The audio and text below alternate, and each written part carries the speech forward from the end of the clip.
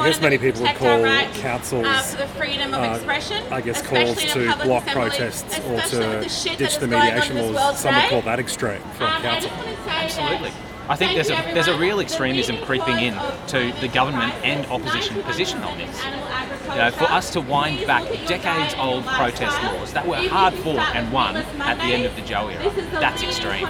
Ignoring the kinds of catastrophic consequences of climate change that we will see, that's extreme. Showing up to have your voice heard at a protest, that's the least extreme thing of any.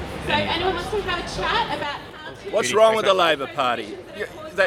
Didn't they see this coming? You tell me, mate. What is wrong with the Labor Party? It's a fair question. They had Adani, they're privatising dams, they're doing things, making wrong decisions all the time. And surely they could see this coming. It can only be one result, it's going to go in favour of the Greens, isn't it?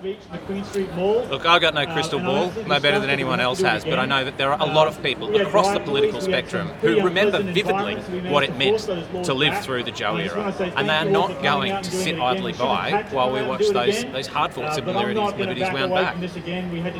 Thank you. Thanks, Michael.